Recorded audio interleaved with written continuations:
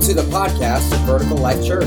We hope and pray these messages encourage and challenge you to find your glorious purpose in Christ Jesus.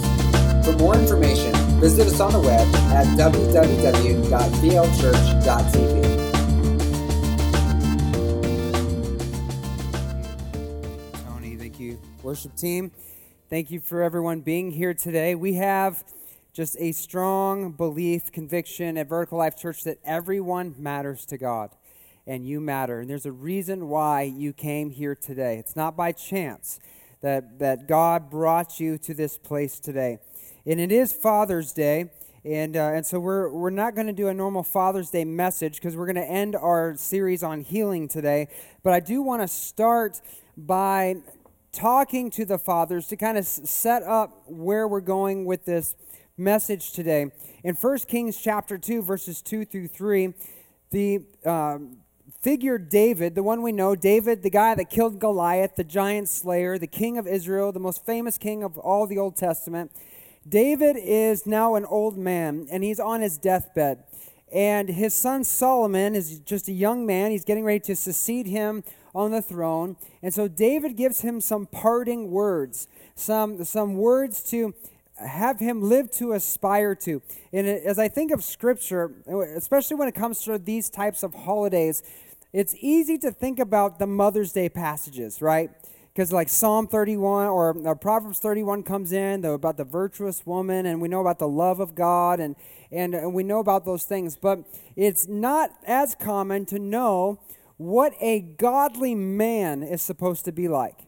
We hear a lot about being a Christian. We hear a lot about godly women. But what is a godly man? And I think we take this for granted sometimes because what it means to be a true man, because of the many stories that we read are centered around men in Scripture. But the Bible gives us the very definition of what a real man is, about what each of us need to aspire to. And David, under the inspiration of the Holy Spirit, gives us, just in a couple short verses, what a real man is. In our society, men we kind of like do this to each other, but there's kind of this unwritten law that in order to be a man, there's some things that you can and can't do. Like, for instance, a man can't cry, right? Men aren't supposed to cry. That's why we tell kids when they're young, take it like a man, right? So there's some unwritten rules. Men are supposed to be tough. Men are supposed to be strong. They're supposed to be providers. Men aren't supposed to wear skinny jeans. This is just one of those things that is just these unwritten laws in culture and in the world. But as much as the world even now not only wants to define or redefine manhood, the world doesn't get to define what a man is because the world did not create men. God created man. God created woman, and the one who creates is the one who gets to define. And this is what God defines as a man of God, or a real man in life. In 1 Kings chapter 2, this is David writing, he says, I'm about to go the way of all the earth. Be strong and show yourself a man. Here he's telling his son, a young son, he's probably maybe barely a teenager, 11, 12 years old, maybe as early as even 9, and he's telling his son, prove you're a man. Prove it. Don't just say you're a man, prove it. And here's how you prove you're a man. He says, keep the charge of the Lord your God. Walk in his ways, keeping his statutes, his commandments, his rules, and his testimonies. And as it is written in the law of Moses, that you may prosper in all that you do and wherever you turn. What I love about this is that you see this theme over and over and over in Scripture. Every time God says, obey my commandments, on the other side of that is, so I can richly bless your life. God never tells us to do anything or to refrain from something to keep us from fun or enjoying life. He gives us the lanes we need to travel in so that he can so richly bless our lives, it can reflect what Jesus said was that he came to give us life and life more abundantly. This is God's will. Its heartbeat is to bless his children. But humanity has tried to redefine what a true man is. And here, David, under the inspiration of the Holy Spirit, he says, prove it. Prove you're a man. How? How do I do this, Father? How do we do this? One, he says, keep the charge of the Lord your God. This means fulfill your duty. Fulfill your purpose. Who gives you your purpose as a man, as a woman? God does. Fulfill it. And as believers in Christ, as Christians in the church, we know what our purpose is. It's to fill the earth with the glory of the Lord. It's to preach the gospel to every creature. It's to not just live and preach, but also demonstrate that truth in our lives. So to be a man, we need to keep the charge of the Lord our God to fulfill our purpose. Then he also says, walk in his ways and keep his statutes. This means don't cross the boundaries he's set up for life. This world wants to take us down a path that gets us to cross the boundaries God has set up so that the enemy can sow dysfunction into our lives. But God says if you're a real man, a true man, that you're going to walk in his ways. In Proverbs, the King Solomon says, do not trust in your own understanding, but in all your ways acknowledge him, and he'll direct your path. Keep his ways, keep his statutes. David says, obey his commands. These are his expressed orders, his rules, his principles, and his guidelines to govern every area of life. And lastly, one of the most important things he mentions here that is often forgotten, he says, keep his testimonies. Keep his testimonies. Proclaim the works of the Lord, and do not let what he has done be forgotten. And in regards to healing, this is one of the most important aspects of our Christian life that we can keep in mind as we look at where we're going in our message today. But as we're looking at biblical manhood, the true definition is this is the example, a man who walks in the ways of the Lord and does not depart from his ways. That is what a man is. And that is what we should aspire to. I want to key on two phrases in this passage as it regards to healing in the church, because Jesus has also instructed the church. He's also given commands to the church. And if we want to be real men of God, real women of God, because men, even though God has given this definition, men are set in the family as the head of the home. That doesn't mean dictator. That means example. In Ephesians chapter 5, Paul says that men are to love their wives like Christ loved the church, which means they are to demonstrate by their life the way God lived his. To be the head doesn't mean to be in charge, even though there's responsibility there. It means to demonstrate, to live sacrificially so that your wife will follow the pattern of your life. It's what it means. So we are heads. We are the example in our home. We're the pastors in our home. And we are to lead our families in the way to follow the Lord by demonstrating with not just what we say, but also what we do. And Jesus has given commands to the church. So if we want to be men of God, we need to obey his commands. And in Matthew chapter 10, verse 8, here's what Jesus commands the church. Read this with me. It says, heal the sick, raise the dead, cure those with, cast out, give as freely as you have received. This is not a suggestion. This is an instruction, a commandment from the Lord. So if we want to be people of God and keep his commandments, here is a command. Part of biblical manhood and womanhood and spiritual maturity is obeying the commands of God, and healing is a command. And since it's a command, we also know it's his will. If he is commanding us to do this, we also know God wants this. It's his will to be done in the earth. Secondly, David says to keep his testimonies, to tell what he has done. This is so important as it plays into a vital role in healing. Real quickly, I want to kind of recap what we've looked at in this series, especially for those of you that haven't made all the weeks in this series. But there are some reasons why people don't get healed. If you start walking this journey and you know it's God's will to heal, but there are times people don't get healed. And so there are at least 6 reasons why. We're just going to cover these briefly. Number 1, the curse of death still remains, and everyone is appointed one day to die. Death is coming for everyone. We're not guaranteed any length of time on the earth. Number 2, there's a lack of authority for a lack of identity in Jesus Christ. It's because you really don't have a relationship with Jesus. You ask and ask and ask, use his name, but there's no authority behind what you're asking for. Number 3, it's a lack of faith in the one praying for the miracle because they give up before the miracle happens. They don't have an enduring faith. Number 4, the one being prayed for is actually rejecting Jesus, therefore rejecting the benefits of knowing the Lord, such as healing. Number 5 is spiritual oppression.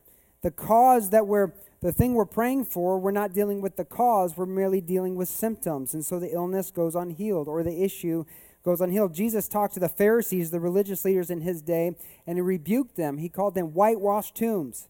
He said, you look great on the outside, but the inside you're still filled with dead man's bones.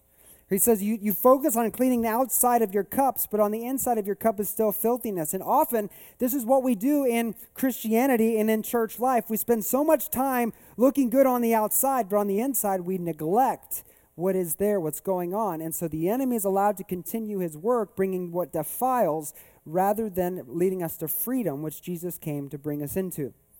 So we need to be people that clean the inside and the outside. And before you clean the outside, you need to clean the inside. Number 6, they go unhealed because the one who is sick is still in agreement with the oppression that's causing them to be ill. There are things in our lives that we do, the Bible calls sin. It's missing the mark. It's anything outside the nature and character of God. So when we commit sin or we allow sin to remain in our lives, we allow an open door for the enemy to bring in dysfunction and struggle, sickness, illness, and oppression, and the like. So in order to heal the sickness, the one in agreement needs to come out of agreement. And the way we do this is first repent of sin. You change your mind, you turn away, you renounce that sin in Jesus' name, you ask the Lord's forgiveness and apply the blood to that area of your life, and you command that thing to go in the name of Jesus, and you're set free. These are common reasons why some go unhealed, and we may press up against these. And I labeled that not to dissuade you from praying, but to prepare you for when you pray for someone and they don't get healed. Just because they're not healed doesn't mean that's not God's will. There might be some stuff going on that you need to pray through. It's not our cue to quit, but it's our cue to press in for God's will to be done in their lives. So today, as we've gone through this journey, and this has been an exciting study for me. Have you enjoyed this series, those of you that have been on the journey? Learning about healing and God's will. Today, I want to give you a method or a formula that you can use in your personal life as you minister to other people to begin praying for healing. In your worship guide, you should have received a card that looks a little bit like this. It's a little card to help you remember the things that we're going to be talking about today, as you begin stepping out in faith, in trusting Christ to do powerful work in your life. But before we get into the model, I want to really dispel 2 falsehoods about healing that are commonplace in the body of Christ. They come from different ways of belief and thinking. There's this theological belief system called cessationism, which means the gifts of the Holy Spirit have ceased for the modern church. Many churches believe this way. They believe that God did miracles through the apostles. He's not doing miracles through Christians today. It's just kind of the way they believe. And they have biblical reasons of believing that. And out of that belief comes a falsehood scripturally. And the first falsehood, number 1, is that every person Jesus prayed for was healed instantly. They will use this as an argument. They'll say, well, the reason why we know the gift of healing is not for today is because when Jesus healed, everyone was healed instantly. And so all this stuff you see about people having to pray again and other stuff, that shows you it's not really real. It's made up or it's in their minds. But I'm going to show you biblically how not even Jesus always healed instantaneously.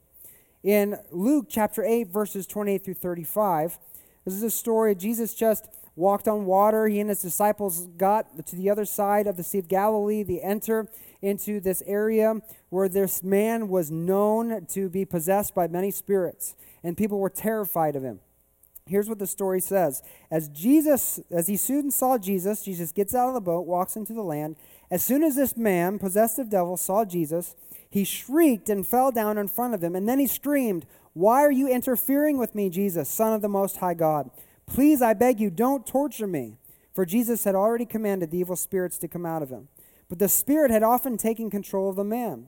Even when he was placed under guard and put into chains and shackles, he simply broke them and rushed out into the wilderness, completely under the demon's power. Jesus demanded, "What is your name?" "Legion," he replied, for he was filled with many demons. And the demons kept begging Jesus not to send them into the bottomless pit. There happened to be a large herd of pigs feeding on the hillside nearby, and the demons begged him to let them enter into the pigs. And so Jesus gave them permission. Then the demons came out of the man and entered the pigs, and the entire herd plunged down the steep hillside into the lake and drowned. When the herdsmen saw it, they fled to the nearby town and the surrounding countryside, spreading the news as they ran. People rushed out to see what had happened. A crowd soon gathered around Jesus, and they saw the man that had been freed from the demons. He was sitting at Jesus' feet, fully clothed, perfectly sane, and they were all afraid. Can you imagine being a person living in that town, like knowing it's like that one house in your neighborhood, we don't go to that house. Like you teach the kids, you can go down this far, but we don't go to that house because some strange stuff's going on up in there. It's just one of those things. And imagine knowing what this guy was doing, all this crazy stuff going on, and then just seeing him perfectly sane, hanging out with this group of people. That would freak you out. You'd be like, what? Like, do you know who this guy is? Do you know what's going on here? But God delivered him from this spiritual oppression. But I want you to see what actually happened, because as they got out of the boat, they're on the land. The man comes down, has a conversation with Jesus. Look at verse 29 again, and pay attention to what the scripture is saying. The reason why the man shrieked, fell down at Jesus' feet and says, "Have you come here to torture me?" Look what it says. He says, for Jesus had what? Already commanded the evil spirits to come out of him. Did the spirits come out when Jesus commanded? No. They didn't come out. How do we know? Because they're still talking through the guy, right? They're still having a conversation. So they were able to resist even Jesus, but to a point. You can see later that they asked Jesus' permission to go into the pigs. They knew his authority. They knew who he was. But they resisted him to a point. But at the end of the day, Jesus is still King of Kings and Lord of Lords, and nothing can overcome our great Savior. So what that shows us is that if the spirit realm can resist Jesus, you better believe they will try to resist you. So if there is a spiritual component going on and something doesn't happen right away, that doesn't mean give up.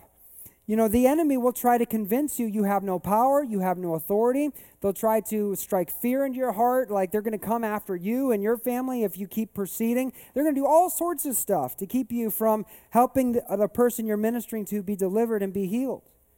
That's why we need to remember Luke 10:19 and 20. Jesus said, I have given you all authority over the power of the enemy, and nothing by any means shall harm you.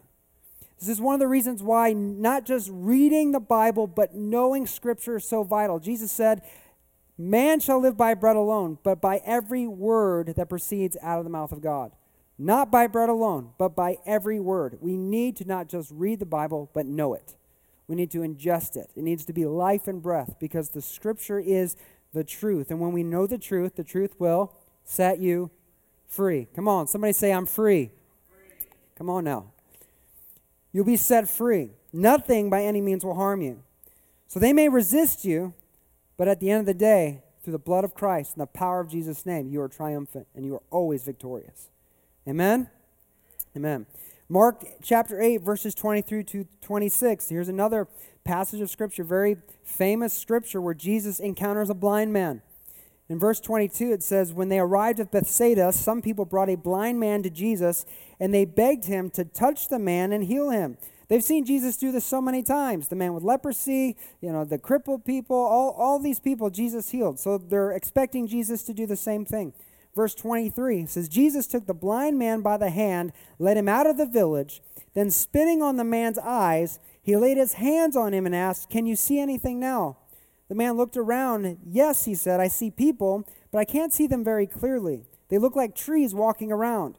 So then Jesus placed his hands on the man's eyes again, and his eyes were opened. His sight was completely restored, and he could see everything clearly.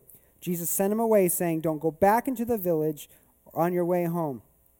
So the first thing is Jesus spits on this guy's face. Who wants that ministry? Right? Bring your blind. We're going to get you through the loogie line. We're just like, it's crazy. When you read it, you stop and think about what's actually happening. It's like, come on. You couldn't have a better idea than that?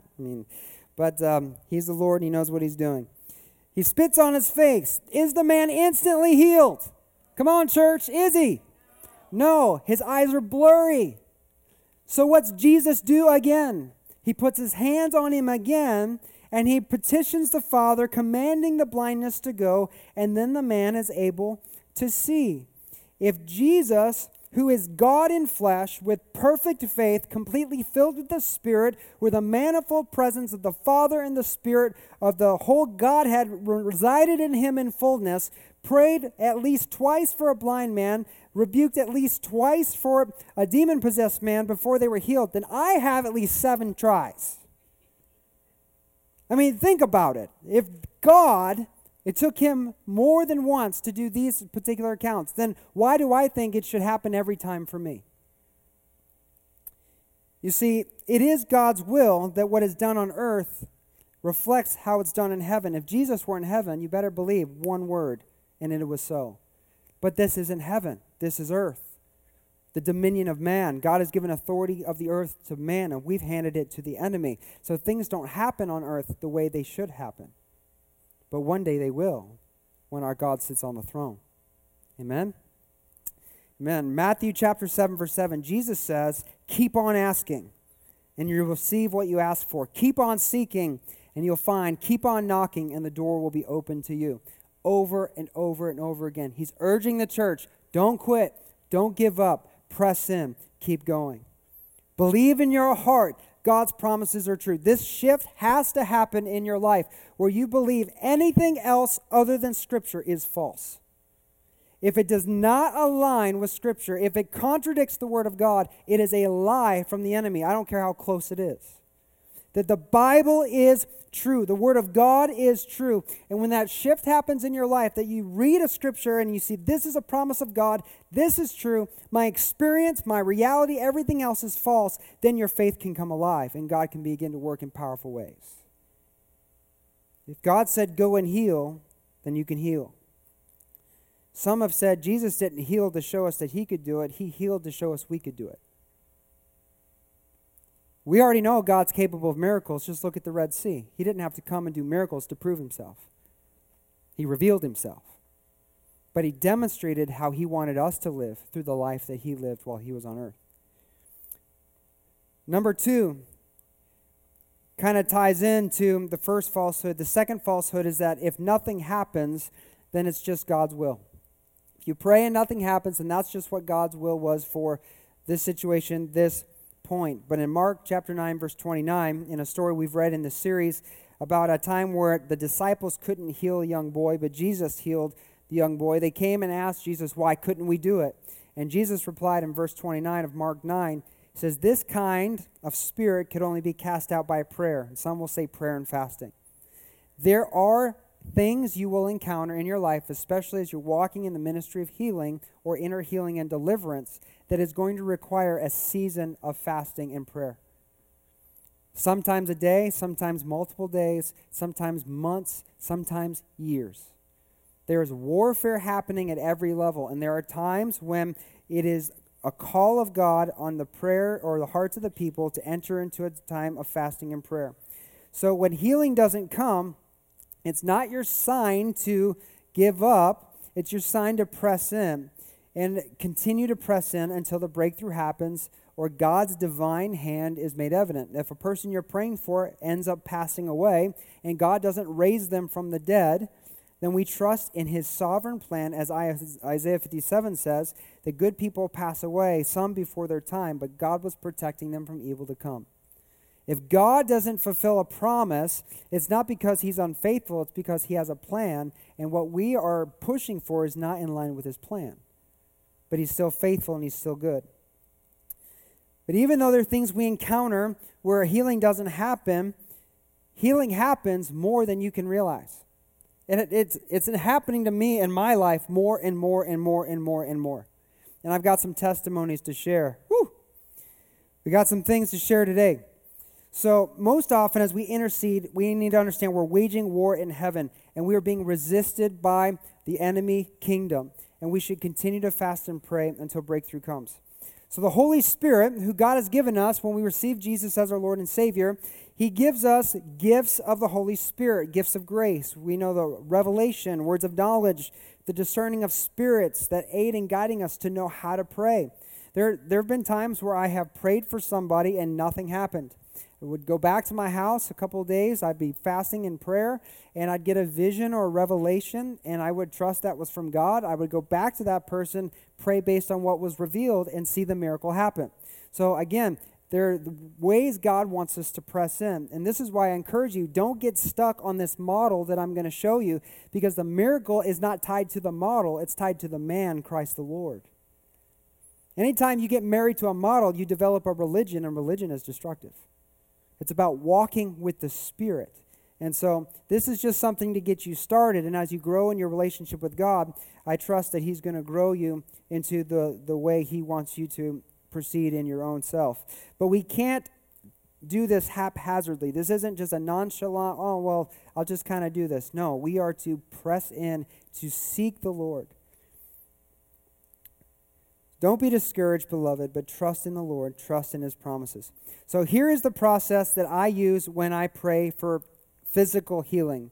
Inner healing, the spiritual issues, deliverance, revolving spiritual oppression is different, but this is physical healing, and any variation of this process can occur. So if I'm dealing with somebody, it doesn't necessarily go in this order, but these components usually take place. So the first I want to talk about is number one, when you're praying for healing, the first thing you need to do or should do is ask questions. This is important as you're talking with somebody. You're already having a conversation, so begin to ask questions. Find out what's wrong, what they're struggling with. If God puts an impression on your heart before the conversation, here's where you test your word of knowledge. Just the other day, or actually yesterday, I was at Huckleberry Junction with the Moyers. Little Lana was having a birthday party. And the waitress walked by, and in my heart, I heard she was experiencing back pain. And so when she came over, I began to talk with her. I started asking her questions. I asked her, this is going to sound kind of weird. I know I'm a little weird. I have what some people call dissocial skills. I'm kind of struggling a little bit. But I said, when you walked by, I just got this impression on my heart that you're experiencing back pain. Do you have back pain? She's like, yeah, my back's killing me. I was actually born with a broken back, and my spine's out of place, and it hurts all the time. And so I asked her, I was like, well, on a scale of 1 to 10, how bad does your back feel? 1 being great, 10 being worst pain possible. She's like, about a 7. I was like, okay, well, I'm a believer in Jesus, and God tells me these things because he wants to touch people's lives, show his love and his goodness, and I believe God wants to heal you. Would you be okay if I prayed for healing? And she's like, yeah, great, as long as I don't get in trouble, because she was like busy running around. So I said, okay, let's pray. And so I just prayed for her quickly in Jesus' name, and that 7 went down to a 2 like this. And I was like, check it, make sure your back's fine, make sure. And she's like, well, I feel a little bit. I was like, well, let me pray one more time. So I prayed one more time, and it was completely gone. And she just was zooming around the restaurant. It was awesome. It was amazing. But this is why you ask questions. You ask questions. You try to you gauge where they're at. Asking that scale, where are you at on a 1 to 10 is important. It's not necessary, but it's important because later there's a testing phase where this comes into play. And we'll talk about that in a minute. But it's important that you ask questions, see where they're at. And number 2, begin to sense what the Holy Spirit is doing and saying. If you're a believer in Christ, the Holy Spirit lives in you. And he is not a silent God. Right? Jesus is called the Word for a reason. He's always talking, right? The Spirit's always communicating. And he communicates in ways that we don't necessarily pay attention to. Thoughts, feelings, visions, pictures in the mind, ideas, things that we wouldn't have thought of before. There's different languages of God. And as we grow in the Lord, we learn these languages on how God is communicating. And there are times where I'll be talking with somebody and I'll just feel in my gut, God is going to do something. I may not know what it is, but there's a divine appointment that's happening right now, and it's my job to key into that. Other times, I'll know exactly what it is because the Spirit put the image in my mind, gave me some type of revelation, something to the effect before or during the conversation. Often, when I know God's getting ready to heal somebody, I'll get filled with so much joy Like I'm just like a little kid getting ready to open a Christmas present. I'm like, all right, it's getting ready to happen. Okay, here we go. All right, we're gonna do this, right? It's just like it was yesterday. You just get filled with that joy. And sometimes when God is touching people, I'm able to discern and feel the very thing that they're feeling. And so I'll ask them, "You feeling something right now?" They're like, "Oh yeah, I'm feeling something right now." And it's just powerful. It's amazing to be a part of those moments. So discern the Holy Spirit. He might also key you into some other spiritual things that are happening. One of the gifts of the Spirit is the discerning of spirits. So is this a spirit of addiction you're dealing with? Is this a spirit of pain? Is this a spirit of blindness? What's going on that you're dealing with? So it's important we discern the Holy Spirit. Number 3 ties into what we began talking about, is testimony. I cannot stress this enough. Testimony. Somebody shout testimony. Testimony! I can't, that's why we have a microphone down here for testimonies for each week, for you to share what God is doing. And here's why. Revelation 19:10. John in the book of Revelation, he's depicting this vision that God's given him. He's talking to this angel, and he falls down, and he says, "I fell down at his feet to worship him," meaning this angel. "But the angel said to me, 'You must not do that. I'm a fellow servant with you and your brothers who hold the testimony of Jesus.'" Here's a side note. If you encounter an angel and you feel led to worship and they accept your worship, not redirect you to Jesus, wrong angel. It's not the kind of angel you want to be talking to. The angels of heaven point to Jesus. The angels of the devil point to themselves or point to the enemy. Okay? But here he's having this encounter, and he says, "I am one of your fellow brothers who holds the testimony of Jesus. Worship God read this with me. The testimony of Jesus is the spirit of prophecy." The testimony of Jesus is the spirit of prophecy. What does that mean? Well, what is prophecy? Prophecy is declaring things that are not as though they are. It's proclaiming the truth of God, the word of God, things that aren't even in existence yet, into existence, releasing the power. Life and death are in the power of the tongue. So God puts a word on your heart, you release it, you release that power, and that is released into the world to bring the change in the plans and purposes of God into the world. You see this in Ezekiel, where God said, "Prophesy to the bones that they may come alive again." So he says, dry bones live, and the bones came alive. Something that was not as though they are, and the reality met the purposes of God. This is prophecy, calling into existence the promises and will of God. And the essence of every prophecy, speaking the future into existence. The essence of every prophecy is the testimony of Jesus. It is the fulfillment of every promise of God, the purposes and will of God. So what is the testimony of Jesus? It's declaring who he is and what he did and what he can do. Who he is King of Kings, and he's Lord of Lords. What did he do? He died on the cross for your sin. He broke the power of sin and death. He rose again to victory so that you could have new life. And what can he do? He can heal your body. He can heal your mind. He can heal your broken heart. Jesus is the same yesterday, today, and forever. If he did it in the past, he's doing it right now. He's going to do it again in the future. This is why testimony is so important, because somebody might be coming in with a lack of faith, and by testifying what God has done in your life, what you've seen and what you've heard as a witness of Christ, unlocks the faith in their heart to believe.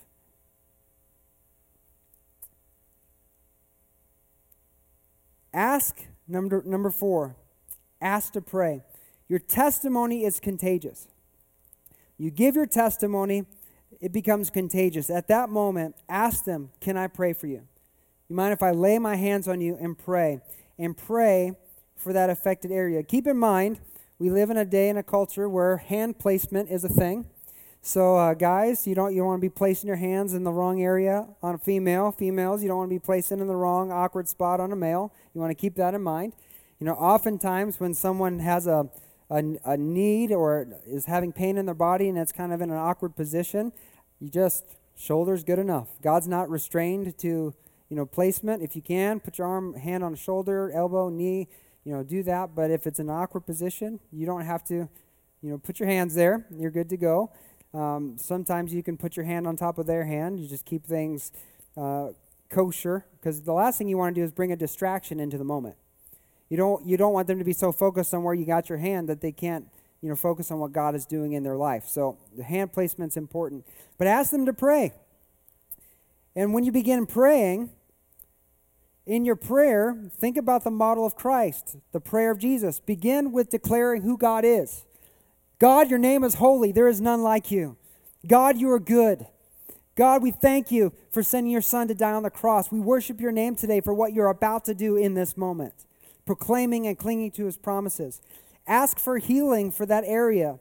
And say, God, this person's experiencing trouble in their shoulder, trouble in their elbow, trouble in their knee. Ask for healing in Jesus' name. And then, in the authority Jesus has given you, command that to be healed in the name of Jesus. I command that knee to be healed. I command that area to be healed in the name of Jesus. And while you're praying, again, be aware of the thoughts and images that the Holy Spirit brings into your mind. Your emotions, the way you're feeling, that can clue you into what is happening in the Spirit. During this time, manifestations of healing often should and do occur.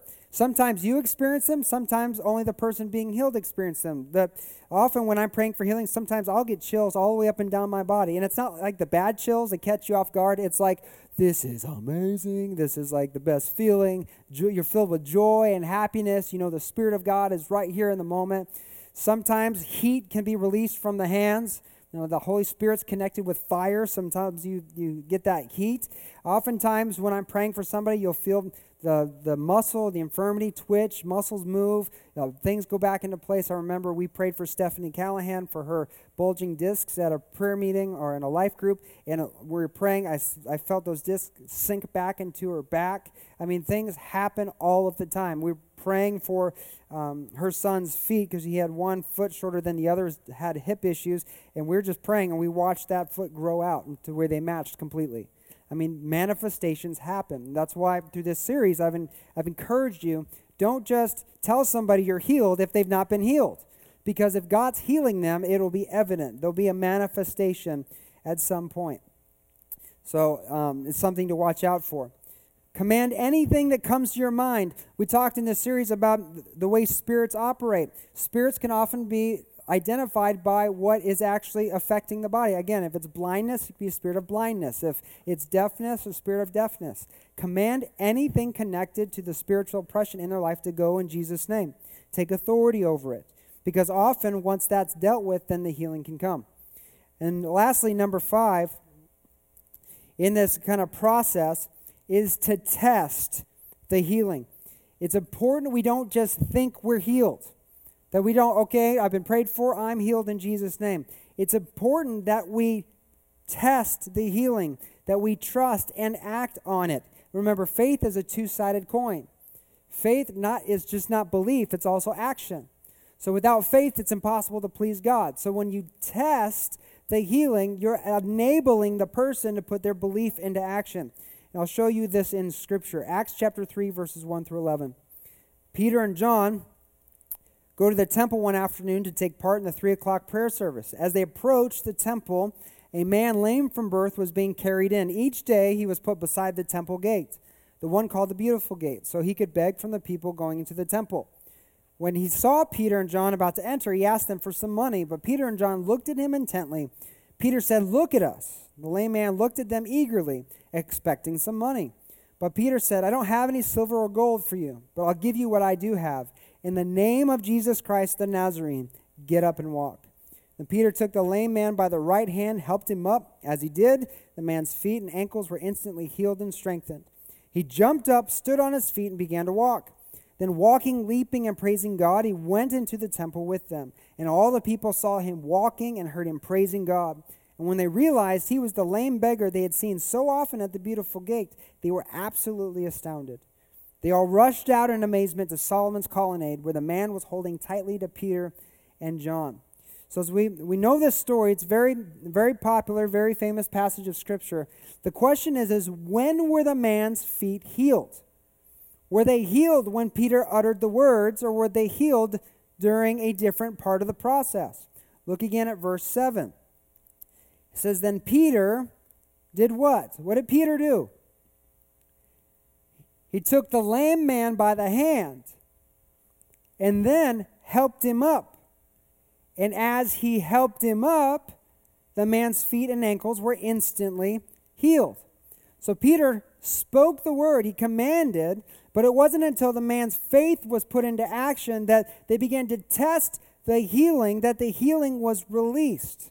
So this is why the testing phase is important, because when you have them test their healing, like Christ did with the blind man, can you see? Like Peter, who did with this lame man, let's get up. You're giving them the opportunity to activate their faith, allowing healing to be released, as well as you are then able to gauge if they had a permanent healing, a complete healing, or partial healing, and if you need to pray again.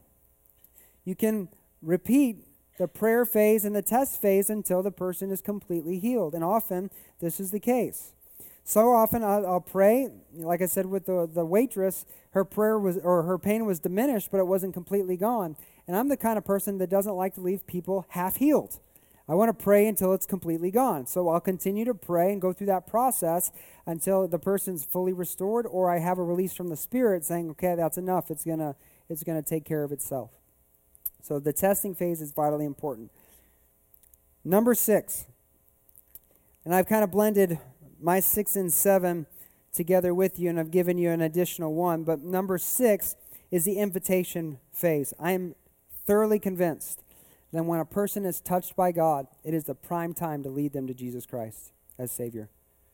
How can you sit there and have that demonstration of love and power and not say, I want that? It's been very rare that I've had people walk away and say, I'm not ready. This is a time when God touches somebody for you to say, do you have a relationship with Jesus? Do you want to know this God that just touched your life? If they say no, then you can lead them in a simple prayer, repenting of their sins, giving their life to Jesus, trusting in the death and resurrection of Christ, and proclaiming with their mouth that Jesus is Lord. That's the elements of a sinner's prayer that we see in Scripture. God, I'm turning away from this life, and I'm giving my life to you. You're Lord, now and forever. Thank you for the cross. Something very simple. This is the most prime time, and I believe if our church gets a hold of this, you want to talk about filling these seats. We may have to build a bigger building before we even get into it. This is an amazing opportunity for us as a body of Christ. Number 7 on the screen says, encourage them to connect to a local church. This is part of the invitation phase. If they accept Jesus as their Savior, we're not just supposed to leave them there. Our goal as Christians is to disciple believers, to teach them to do all that has been commanded of us. So we need to get them connected. If they're already attending a church, encourage them to get connected and rooted there, to be faithful, to grow. If they don't have a church, invite them to come here. We'd love for them to be part of our Vertical Life family and to continue to join this journey together. Number 7 on your card is the additional one I have for you. It's testify. Why? Because testimony is the spirit of prophecy. It encourages faith. So if you have an encounter, something happens, then when we have testimony time in our service, you better come up and share, because that encourages us all to continue to go after the things of God. Now, this last week on our prayer night, I alluded to an encounter that I had a week or so ago, and I wanted to share it today, and it kind of puts all of this into kind of the picture. You can see how it all works together, and how you don't have to get everything right for God to move. And this is important, because many of us will be like, well, until I know exactly how to do this, I'm just not going to. No, just go for it. God's gracious. He's good. He's a good daddy. So we've been doing a lot of remodeling on our house, and it finally came time for the dump trailer to be picked up. We filled it to the brim, and the guy came to pick up the dump trailer. And I wasn't even planning on this or preparing for it. I was just like, okay, I got to write a check, give him some more money, all this stuff. But he came out, and when I saw him, I heard in my heart, his name is Jeff, and he likes short socks. Now, that is a very awkward and strange thought to have. So in my mind, I think either that was God or I need medication. I don't, I just, whatever, But a lot of my words of knowledge and revelation have gone that way. Just these weird off-the-wall things that turn out to be true. So I'm talking myself into, okay, how do I ask this? Because this is weird. It's even weird for me. How do I ask him this question? So finally he gives me my receipt, and I look at the receipt, and he signed his name on the receipt, and his name started with a J. I couldn't read the rest of his name, but it started with a J. So I'm like, okay, well, maybe that's my confirmation that this is Jeff, and he likes short socks, and God's going to do something with this information. So I said, is your name Jeff? And he's like, no, it's James. I'm like, no. I've probably made this up. It's like, but I was still feeling like there was something there. And I'm like, started thinking in my mind, okay, what are you doing, God? And I got a picture of maybe his knee not feeling well or being hurt. And I was like, does your knee hurt? Do you have trouble with your knee? It's like, no. And I was like, man, 2 for 2. I mean, what's up? And I was like, well, I'm a believer in Christ. I believe God speaks to me. I just feel like God's wanting to do something here in this moment. And I was thinking maybe you had a busted knee, and I don't know what it is, but here's where I'm at. And he's like, well, my wrist hurts really bad. It's like I was helping my mom change a window in her house, and I was trying to put the screen in, but she doesn't have a latch for a window, and the window slipped out of my hand and landed on my wrist, and I think I broke it. It's been killing me for 2 weeks, and I've been hesitant to go to the doctor because of all this COVID-19 stuff, but I think I'm going to go because it just has not stopped killing me. And I'm like, yes, God, here it is. Here's what you're going to do. And so I asked him, well, do you have a relationship with God? Do you know the Lord? And he's like, yeah, I believe in God. And, I dated this girl one time, and I went to church with her, and I'm like, that's not a relationship with God, dude. I mean, it's a little different. So I kind of graciously explained. I was like, no, has there been a time in your life where you've given your life to Jesus? And he's like, yeah, I think I have. And I was like, okay, I'm not getting anywhere with that, but let's go back to the healing. And so I just said, this past Sunday, there was a man who was in a bad car accident. And it's like, well, I was in a car accident too. And I was like, so you're probably thinking some things about your life right now, right? And he's like, yeah. And I was like, well, this guy was in a car accident, flipped the car 3 times, and walked away from it, but he was banged up. He had to be wheeled into the auditorium in a wheelchair, and was really sore, was on medication, and just, he could stand but could barely walk without being in a lot of pain. And he came forward, and we prayed for him, and he got out of that wheelchair. And I checked in with his wife this week, and he has not even taken a pain pill since we prayed for him. God healed him like that. And many of you were there. You saw it. The spirit of prophecy is the testimony of Jesus. His eyes were like, really? And I was like, yeah. He's like, I've never seen that. I was like, I didn't either until last Sunday. I was like, but God is good. I think he's going to heal your wrist. Can I pray? And he's like, yeah, you can pray. And so here I am, I think still in my pajamas, with a hat on. I put my hands on him and I pray in the name of Jesus. And as I'm praying, I'm just flooded with joy. I just know it's happening as I'm praying. And I look at him and his eyes are closed, but he's smiling. And I just know he's feeling something too. And when I get done praying, I'm like, okay, check your wrist. And he's like, what'd you do? He's like, oh my gosh. It's like, thank you so much. I was like, I didn't do it. It was Jesus. All I did was pray. God does the work. He does the miracle. And he's like, oh my gosh. And I just said, hey man, I'm a pastor and I just have to nail this down. I'd hate for you to leave without knowing this just for my own personal sake. Has there ever been a time in your life where you said, God, I forgive me of my sins. Be my Lord and Savior. I want to live for you. And he said, you know what? No. And I said, would you like to do that? And he's like, yeah, I would. And right there, I laid my hands on him. And I began to pray and lead him in the sinner's prayer. He accepted Jesus as his Lord and Savior. And he's crying from his eyes. When he's done, he said, oh, I needed that today. I needed that. This, beloved, is why I live. It's what God created me for. And if you're in Christ, you're a new creation. The old is past. All have become new. It's what you've been created for. To be the hands and feet of Jesus Christ.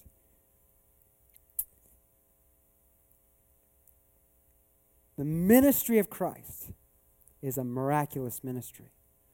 But it's not about the power. It's about his love on display in the hearts of his people.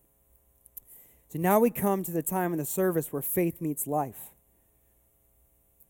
Ask yourself, how badly do you want to experience the more of God? How badly? Are you willing to cut ties with the world for what God wants to do in your life? Are you willing to overcome fear? Are you willing to say, God, I don't care how embarrassed I get. It's all for your glory. My life is yours. Do with it as you will. How passionate are you to be filled with the Spirit so that you can receive the power to be his witness? Again, it's not about how perfect you are. It's about how perfect he is and how his love can be demonstrated through your life. In 1 Corinthians 12:31, Paul's writing to the church, and here's what he tells every believer, and he's telling you and I today, you should earnestly desire the most helpful gifts. Earnestly desire does not mean, I'll get around to it one day. It's no, go after it. You don't understand what you're missing. Go after it. Pursue it. Don't quit. 1 Corinthians 14:1, it says, let your love be the highest goal, but you should also desire the special gifts, the abilities the Spirit gives, especially the ability to prophesy. Church, do you have these gifts? If not, do you want them? And how badly? How badly are you pursuing God? Do you desire to be a witness for Jesus? Do you desire to be everything God's created you to be? In just a moment, when we bow for prayer, we're going to have an altar call like we do every week. And I'm going to invite those who want to walk in this gift to come forward to receive prayer, a prayer of impartation, to begin activating you into this ministry. This is a biblical method of unlocking the gifts of the Spirit in other people. Romans chapter 1, verses 11 through 12, Paul tells the church of Rome, he says, I long to see you that I may what? Impart unto you some spiritual gift. Paul wanted to go so that he could lay hands on the people to impart spiritual gifts. Why? So that they could be established. What are you missing from your spiritual life? Why does church attendance and life group Bible study just not cut it for the believer? It's because there's a whole life God intends for you to live that you're missing if that's all you have. There's a life, day to day, walking in the Spirit, walking in his power, demonstrating through his love and his power what God wants to do in the life of the people, living in the kingdom. So to be established as a disciple is to walk in the commands of Christ, to do what Jesus did, and even more because he's gone to the Father. And by imparting this gift, he says, that is, that I may be comforted together with you by the mutual faith of you and me.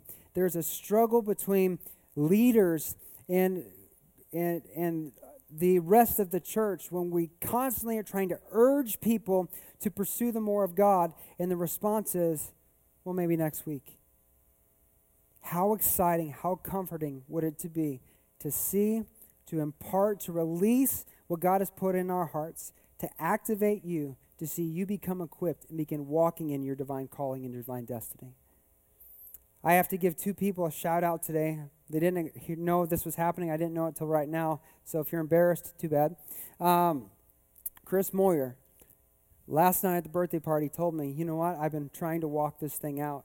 And I had 2 encounters at work where I stepped out, asked him if I could pray. And one person, if I'm correct, Chris, you prayed for, said they were feeling better at the end of your shift. That is awesome.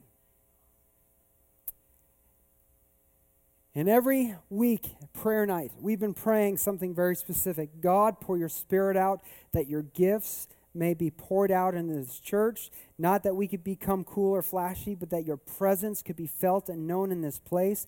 And last Sunday, for the very first time, Aaron Ermetz came up and gave a word of the Lord.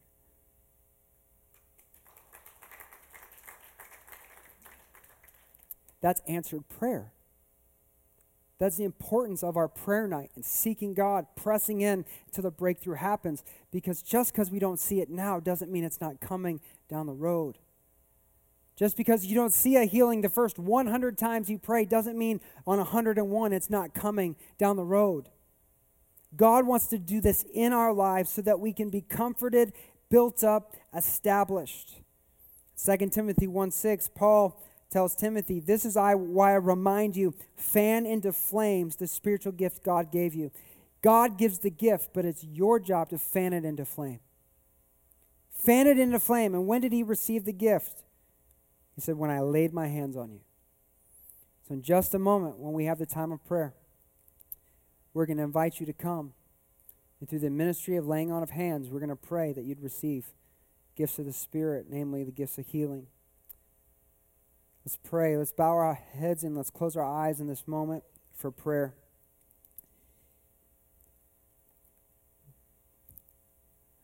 Tony's going to lead us in a song. But Holy Spirit, I just ask you now in Jesus' name. Lord, I believe this is on your heart even in greater measure than it is on our hearts. God, I believe in my heart, the depths of my soul, there are people here today you're ready to activate. There are gifts you're ready to pour out. There's strongholds you're ready to break down. There's healing you're ready to release. And nothing stirs your heart more than the people of God saying, "Here I am, Lord, send me." You have my heart. You have my soul. If you're here today and you don't have a relationship with God, you're like the dump truck driver where you've maybe attended church your whole life, but there's never been a moment where you said yes to the Lord. God, forgive me of my sins. I receive your forgiveness, your love, and your grace. If that's never been a time in your life, right now, I just encourage you. God has something for you, but before you can receive the gift, you have to receive the gift giver. Right now where you are, just quietly, even in a whisper, you can invite Jesus into your life. Why don't you pray this with me if that's you? Just say, "Father in heaven, thank you for loving me in spite of all my failures and all my sin. I ask you today to forgive me. Today, I give you my life. Thank you for sending Jesus in my place. Today, I proclaim with full assurance that He is my Lord and Savior, now and forever. I ask you to fill me with your Spirit so that I can live for you all the days of my life. In the name of Jesus. With every head bowed, every eye closed, no one looking around, I trust that there's someone in here God is moving upon, that you prayed that prayer, that you did genuinely for the first time in your life. And right now, you're being filled with joy. You know how I know? I can feel it. It's all over. I can feel it. And I'm not going to call you out. You don't have to come down, and we're not going to wave a sign and make a spectacle. But I'm praying for you right now, God, that you would touch them in Jesus' name, that all the hardness on heart would be broken off. God, that their heart would become good soil right now in Jesus' name. God, that every word proclaimed would be planted deep and take root.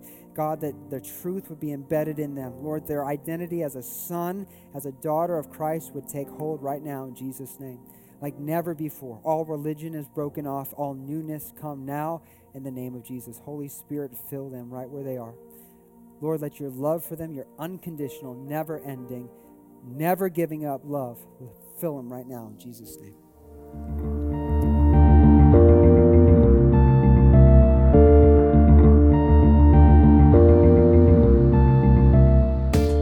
From all of us at Vertical Life Church, we want to say thank you for listening.